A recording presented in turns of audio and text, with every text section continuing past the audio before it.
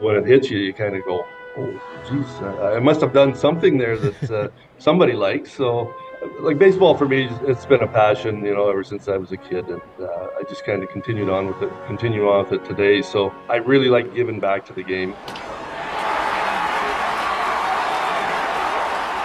Welcome to episode 251 of Alberta Dugout Stories, the podcast. I'm Joe McFarland. When you think baseball in central Alberta, one family name is synonymous with the game: Northcott. And while he may be too humble to admit it, Harold Northcott is an Alberta baseball legend. The Clive, Alberta native had a storied playing career which took him to Eastern Oregon University, where he helped the Mountaineers set team records for wins in each of his 3 seasons, while he accumulated a record of 18-9. And that's where he also earned the nickname the Giant Killer for becoming the first pitcher in school history to win 2 games against big Pac-10 teams. Northcott went on to represent Canada on the international stage a number of times, including being named the most valuable Canadian at the 1985 Intercontinental Cup. He started his coaching career in 1988, helping guide teams at St. Paul, Rocky Mountain House, and elsewhere to provincial titles. He also served as the Canadian national youth team pitching coach in the 1990s, later to become the junior national team, and those teams featured names like Jordan Zimmerman, Ryan Dempster, and Eric Gagne. Yeah, pretty good. Then he coached with the national senior team at the Pan Am Games, amongst others. If you're a regular listener to this podcast, you've heard his wife, Barb, who's heavily involved in the women's game in this province, and all 3 of their kids, Dustin, Chad, and Heidi, all blazed their own trails in baseball. Recently, a little birdie by the name of Brad Mills told us that his longtime friend was inducted into the EOU Athletics Hall of Fame last month, and as it turns out, the recognition was a long time coming, as was this great conversation we had with Harold Northcott last week. Harold, thanks so much for joining us here on the podcast. Thanks a lot, Joe. Appreciate the invite. Let's start with the most recent news here. Eastern Oregon University recently unveiling its Hall of Fame class of 2023, and you were inducted a couple of weeks ago officially. First off, take us back to the beginning on this one and how you found out that you were going to be recognized. Well, this one's taken a little time, and it all started back in 2019, and everything was kind of ready to go for 2020. And unfortunately, we hit the COVID part of it. And so those 2 years, it was actually the Hall of Fame, all the inductions it was canceled. So then and then last year they didn't do it. So this is the first year they've had since 2019. So it was it was kind of a long process. My coach Howard Fetz was my coach down there at Eastern Oregon, and he did a phenomenal job on putting this all together and just kind of keeping it in the face. And I guess the bittersweet part of it, all the work that he did on this, and there was other people involved as well. But 4 days before the event, Coach Fetz passed away, so he didn't actually get to see it. But I'm sure he was looking down on it, having a good giggle because I told a couple Howard Fetz stories. Fantastic stuff. We'll talk about coach in a second.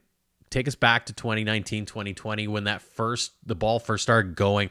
What's going through your mind? Because it's not like something where, whether in any line of work, you're not looking to get the accolades. You're not necessarily looking to get into a Hall of Fame. So what's going through your mind as you're being kind of recognized in this way?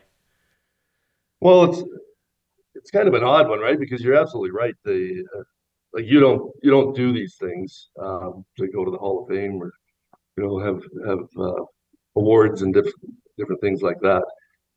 So when it hits you, you kind of go, "Oh, geez, I must have done something there that somebody likes." So, like baseball for me, it's been a passion, ever since I was a kid, and I just kind of continued on with it and continue on with it today. So, uh, you know, I really like giving back to the game, and that's kind of where all this took me. Right after I graduated university, then I moved back to Alberta and went into the municipal government part of it and was in the recreation side. So then I was able to work with lots of athletes all across the province and continue to do so to this day. Mm-hmm. Takes back to the days with the Mountaineers, 1984 to 1986. You had some pretty massive performances yourself, wins over a couple of big Pac-10 teams at the time. Any favorite memories or moments when you look back on your time at EOU? Well, I guess for myself, like I'm a real team person. So probably, I had some. You had mentioned them beat a couple Pac-10 schools. And as a NAI school, that doesn't happen very often unless you're an LC state. Hmm. Um, so that was really special for me. And I was the first pitcher to ever uh, beat Washington State. Um, so that one really felt good. And Howard Fetz, he just thought Bobo Brayton was the greatest baseball man ever, which he was. But Howard would wear his helmet. The only time he'd wear a helmet coaching was when he played Bobo Brayton, and Bobo Brayton always wore his red helmet. So Howard would bring out his blue helmet. So that I think that memory for me was really special. The year before I lost to him, like in the ninth inning, they squeezed in the winning run, which was kind of a hard way to lose the game. But but I think that was one of my favorite memories. But just going back to the team concept part, like the 3 years I was there, the win record was 30. First year I was there where you hit 32. The next year was 34, and the last year was 38 wins. And for an NAI school, when we play a lot of Pac-10 schools, um, and when I say a lot, I mean it was nine games in those last 2 years. But it, it's a pretty tough schedule that Coach Fett's got, put in front of us. And Hmm. we played 60 games every year, so we got the most out of it. So I think those were probably, you know, the things that I really liked. The teammates we had were phenomenal. We had some guys play pro. In this day and age, there probably would have been a few more. Just there's really quality hitters, really quality pitchers on that team. So. Hmm. You were known as Giant Killer for those big wins. Do you remember where that nickname took place? Who made it up? Give us the origin story of that moniker. Well, Coach Fetz, he the after my junior year, that was 2 years or the year that I beat both those Pac-10 schools. Um, in the press book the next season, Howard Fetz dubbed me the giant killer at that point. So then I was just known as the giant killer. So I went, I could live with that one. That was a good one. I actually my university ring actually inside the ring has giant killer on it. Oh, This very is a cool. as a good reminder. No kidding. We talk a lot about it now, and through dugout stories, we've been able to share the stories a lot. But back in those days, it wasn't like Canadians were a hot commodity, I'll call it, in the U.S. college sphere. Here you are, small town Canadian, small town Albertan, tearing it up on a big U.S. stage like that against some big teams. How different was that for you? Well, it was quite different. I had some really good people in Alberta that helped me along with that. Ray Brown, or Franchuk, Keith Vandekeur, John Osborne. He tried to get me down into Oklahoma State, and I turned it down just because I didn't know what I was getting into doing this, right? Hmm. So, are there some regrets there? Maybe a little bit, but they kind of got me onto that scene where I went to the junior national program in 1980, and that opened up some doors for me at that point.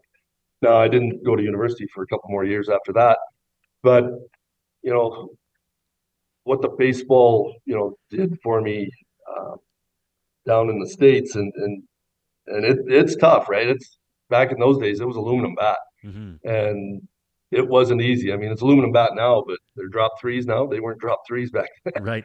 So it was a different time frame altogether. At my university, I was the first Canadian baseball player to go there.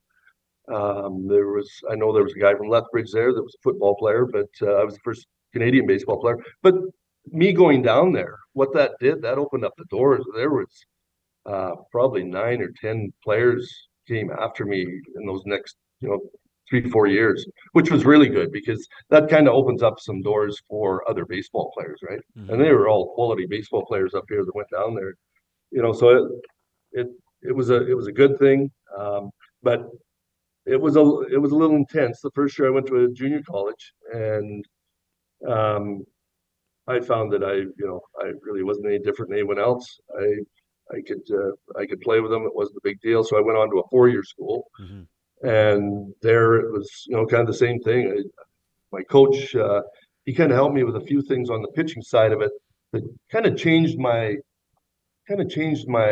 appearance on the mound, and I could throw overhand, fastball, curveball, but he changed me to throw it from the side as well. So that gave me 4 pitches right there, which Hmm. made it pretty tough. They're all different speeds, they're all different things. And so then that opened up the door for the Canadian national team in 1985. And I went to the Canadian national team. I played there for 3 years, and that was just a phenomenal experience.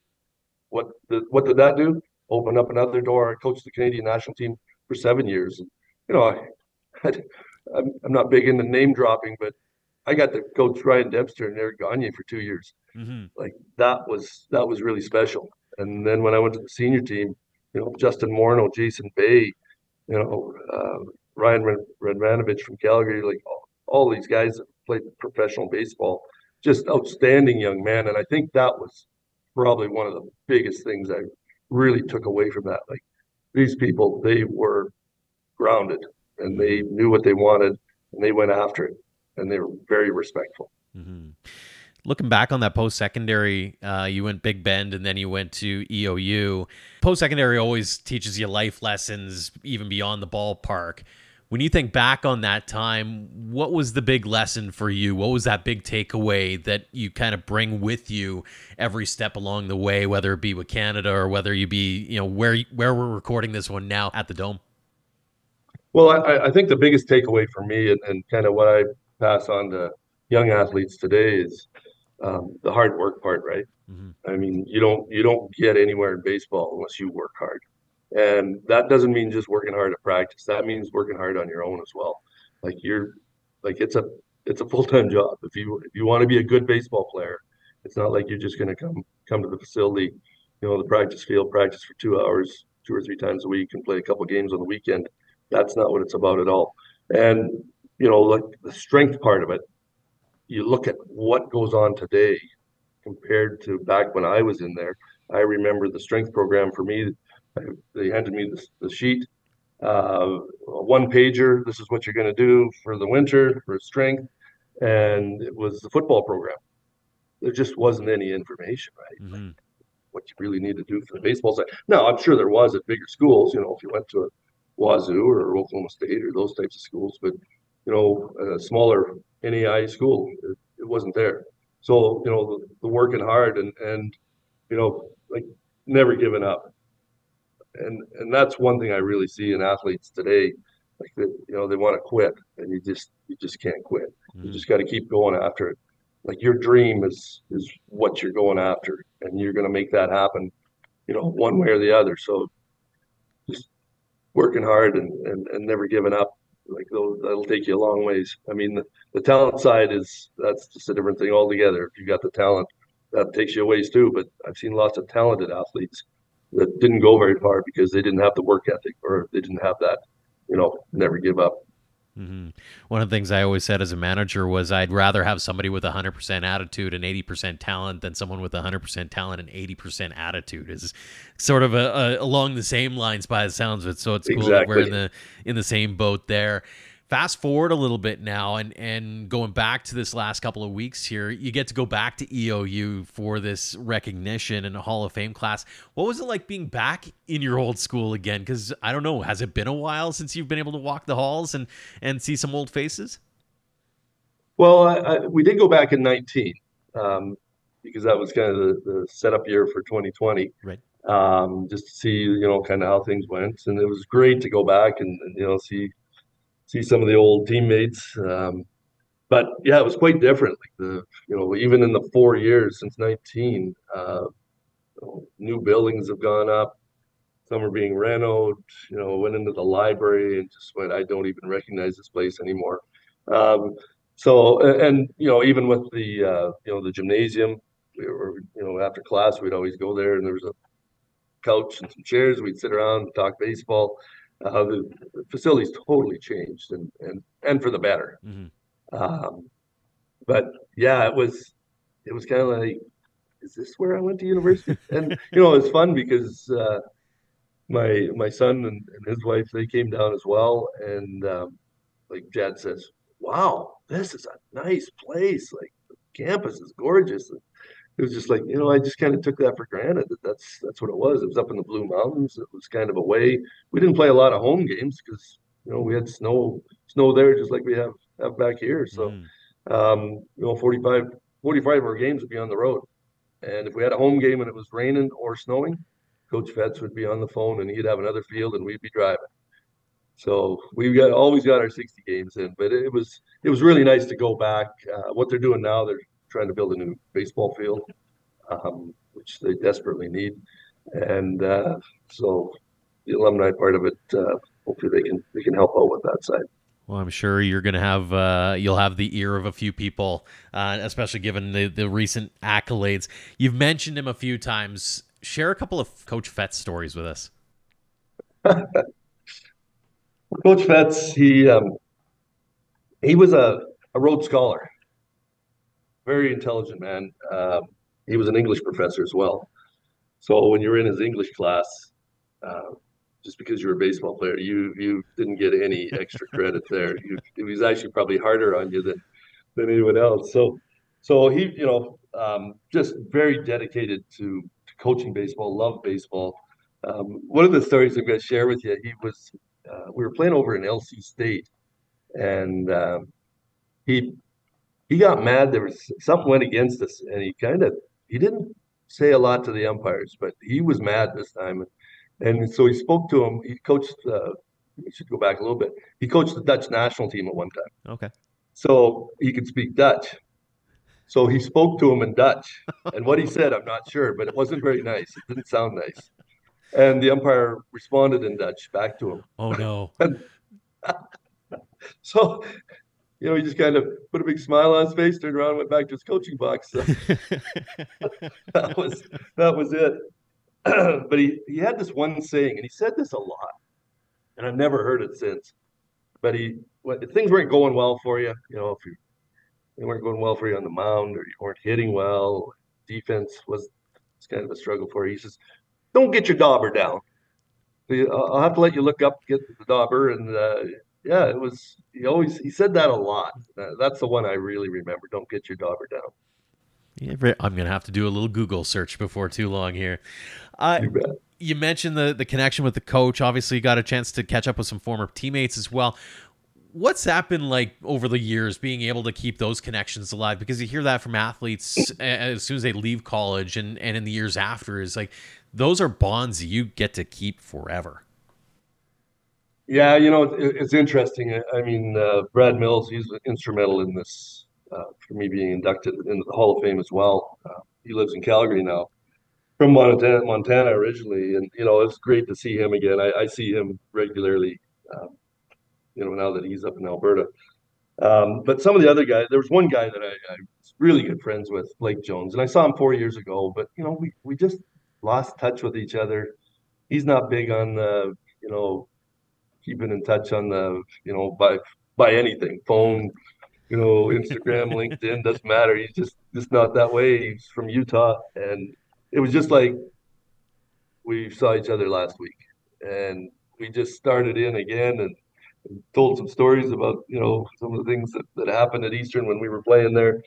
And he's coming up next summer. Him and his wife are coming up for a visit. He said, I don't have a passport anymore. I left my I let that go, and I said, well, you're going to have to get it again. He says, you know what, I am, and we're going to come up. So next fall, him and his wife are coming up to stay for. I said, come up for a month.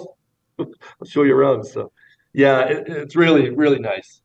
Other people, I stay in touch with them, texting them or whatever it is. But I need to do a better job, and other than emails, I need to get some phone numbers and sit down and talk to some of these people because they were special people in our lives. And when I was down there, Barb and I were married, right? Hmm. So I was one of the few guys that was married when I was in university, but um, it didn't seem to matter. They uh, always talked to Barb and did things together as groups, whether it's some of the guys had their girlfriends or whatever it was. It was always really special to be able to just kind of have those discussions with the players. Hmm. Kind of old memories. It never hurts as well when you get to grab a glove and a ball and maybe throw one around, or heck, even playing an alumni game. We were off air chatting about this, and I wanted to bring this one to the fore. You did pretty good, didn't you? You still got it. Yeah, not too bad. I was the oldest player on the field, and I pitched the sixth inning, and struck out the first guy, and then popped the next guy up and a ground ball to shortstop, and the inning was over. And I went, "Geez, that was quick." Did you have to have any ice afterwards? No ice, no, no. There was ice in the cooler, but that was about it. The best kind of ice, I got to say that. Obviously, after your time at EOU, you had a really phenomenal playing career, including a bunch of opportunities to wear the maple leaf. I'm always curious, especially with the benefit of 2020 hindsight. Hockey players get asked about the maple leaf on the front, but what's it mean to a baseball player to be able to wear the maple leaf on the cap in Canada across the chest like you've been able to do? You know what? I was very fortunate with that. I did it for 4 years as a player, and I did it for 7 years as a coach. And I just like you're just so proud when you got that Canada across your chest, right? Mm-hmm. It just makes you feel so special. Um, just a quick story. We had in '99 we were in the Pan American Games, and I was coaching at that time. Ernie Witt was the head coach, and we we tore it up, right? Like, we had Mm-hmm. the best record in the tournament. We got a bronze medal. That's a different story, but it was really funny because we had a number like Aaron Guile and Todd Betts and Redman, Redmanovich. Like we had probably 5 or 6 guys, Jeremy Ware, that played AAA. Like they were, and some of them did play in the big leagues. But one comment made, the other guy I did miss was Stubby Clapp, who's the first base coach for the St. Louis Cardinals now. Mm-hmm. One of the guys, he said, this has been such a great experience. Why don't we just keep this team together and just play in the independent league? And it was like, wow. Because, in the minor leagues, I mean, it's a grind. Mm-hmm. Anybody that's played in the minor leagues, it's not easy. And if you get out of there and you can make it to the big leagues, wow. But that was the comment. And, most of the team went, yeah, let's do it. It'd be great. Some of the younger guys wouldn't, right? Because they Mm-hmm. still had that dream of moving on. But um, things like that really, you just really kind of gives those tingles down your spine, right? Mm-hmm. In '99 again in the Pan American Games, we had 2 guys. We had a guy named Steve Green who was kind of stuck in Long A in California. We Mm-hmm. had Cubs right-hander Mike Myers. He was stuck in Double A, I believe, and they both tore it up in the Pan American Games. The next year, they're both in the big leagues Mm-hmm. because of what happened in the Pan American Games. They were able to handle the Cubans, Dominicans, Puerto Ricans, didn't matter. They absolutely destroyed them in the Pan American Games, and that's what it did for those 2 players. And you really, the next year you're watching TV and you're watching those guys pitch, and now they're tearing up big league hitters, and you just wonder how many guys get stuck down in there and just don't get that chance. Mm-hmm. And they get that opportunity at such a unique facility and a unique experience as well, whether it's Pan Ams or nowadays you got the World Baseball Classic as an example, and doors are starting to open. One of those doors that I always think of is the junior national team, and I know it was the under 18 team that Canada had when you were coaching there. You mentioned some names earlier, the Ryan Dempsters, the Eric Gagnes, the Justin Morneaus. When you look back on it over your years of coaching, or even as a player for that matter, do you remember that one athlete where you looked at them and went, dude's going to be a player. Dude's going to go places. Who is that one guy that you'll always remember that big first impression? Well, I think both those pitchers, Eric and Ryan, were in that category. Ryan was only 16 when he made Team Canada, and it was a kind of an off year for Team Canada. There wasn't a lot of big name players around, and he, as a 16-year-old, he was our starting pitcher in the World Championships. He was that good, and if you look at kind of where he came from, small town. He had to ride his bike down to the ferry to get across to play on the mainland, and Mm-hmm. like he was that guy. And Eric Gagne, same type of thing. I mean, it was just explosive, the ball coming out of his hand. Um, but I remember one time John Hart, we were struggling at the plate in the '94 World Championships, and we were losing to Holland 3-1. And John Hart says, "Gagne, grab a bat." So Gagne grabs a bat. What's he do? First pitch, hits it over the fence. We lose 3-2. Oh man, not that's but That's he was just an athlete. yeah, just an athlete, right? Like that's incredible.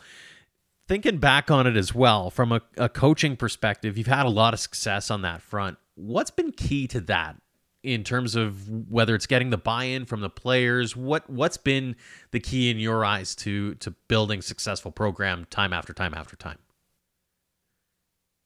Well, I think one of the things it gets a little tougher as I get older, but like I always put the effort in, right? Mm-hmm. Like I threw batting practice, I hit fungos, I did all that stuff. I just didn't sit back and let my assistants do the work, right? Like I was right in the middle of it, and I think looking back at it, I think that probably the players looked at that and just went, boy, if he can put that effort in, we can sure do that. Some of the play when we lived in Rocky Mountain House, and uh, like there was a group of players there that we coached. We won a Western Canadian Championship in the Double A.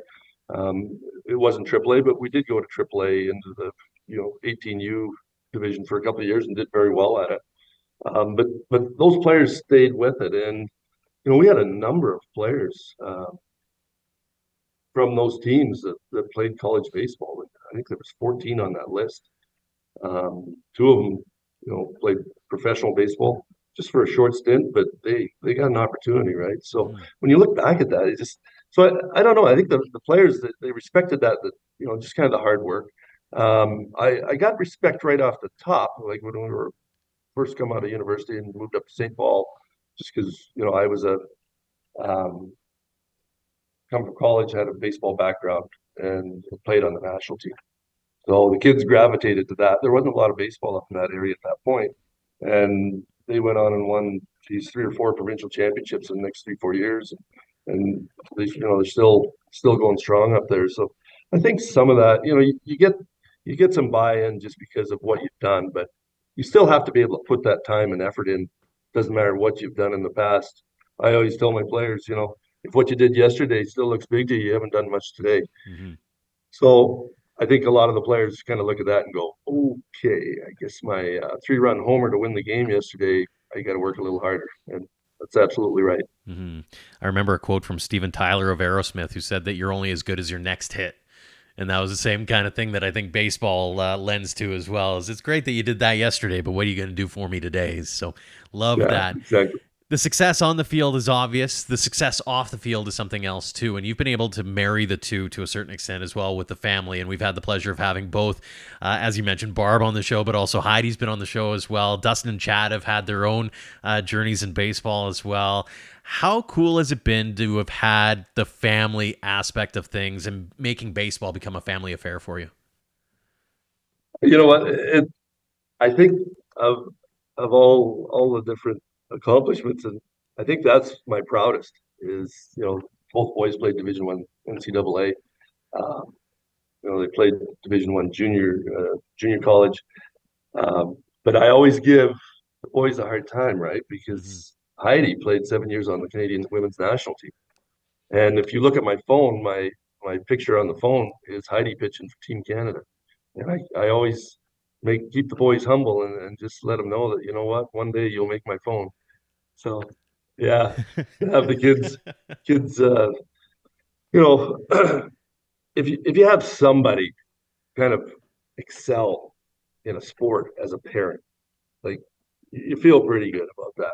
But when you have three excel at it, um, and I'm not the only one on that side of it.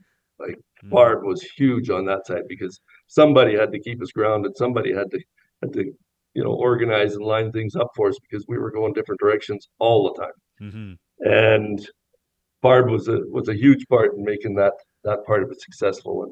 And the baseball side on the field, I did that part. But yeah, three three Dustin, Chad, and Heidi just super proud of what they've done and what they're doing now in their careers. So it's really nice to see. How crazy was that day planner back in the height when all three of them are heading in separate directions and you and Barb are trying to figure out how you're going to get from point A to point B to point C all in one, felled swoop at different times? Yeah, and it was a day timer back then. It wasn't a phone. It would have been a lot easier if we had a phone. But I remember one time. Chad was playing spring hockey. He was 9 years old, and tournament in Calgary. Barb picks him up in Calgary, drives him to Tabor for the third game of provincials on the Sunday. He pulls into the diamond 20 minutes before the game, warms up, pitches a complete game. She comes back, meets me at the door at midnight back at Rocky Mountain House. And I opened the door and I said, Barb, this is crazy. we can't be doing this. Like, this is just too much. He's 9 years old. So, but that's what went on. And it went on for many years. But, we survived it, and the kids really enjoyed it. And Barb and I thoroughly enjoyed it. And now with Dustin and Janelle, they're expecting their first. Now we get to watch it. Are you going to watch it, or are you going to be part of it at some point down the line Oh, too? You're going to be teaching them oh, fastballs pretty early on, I assume. well, I already bought a left-handed glove. Okay. You got them all set up. That is fantastic.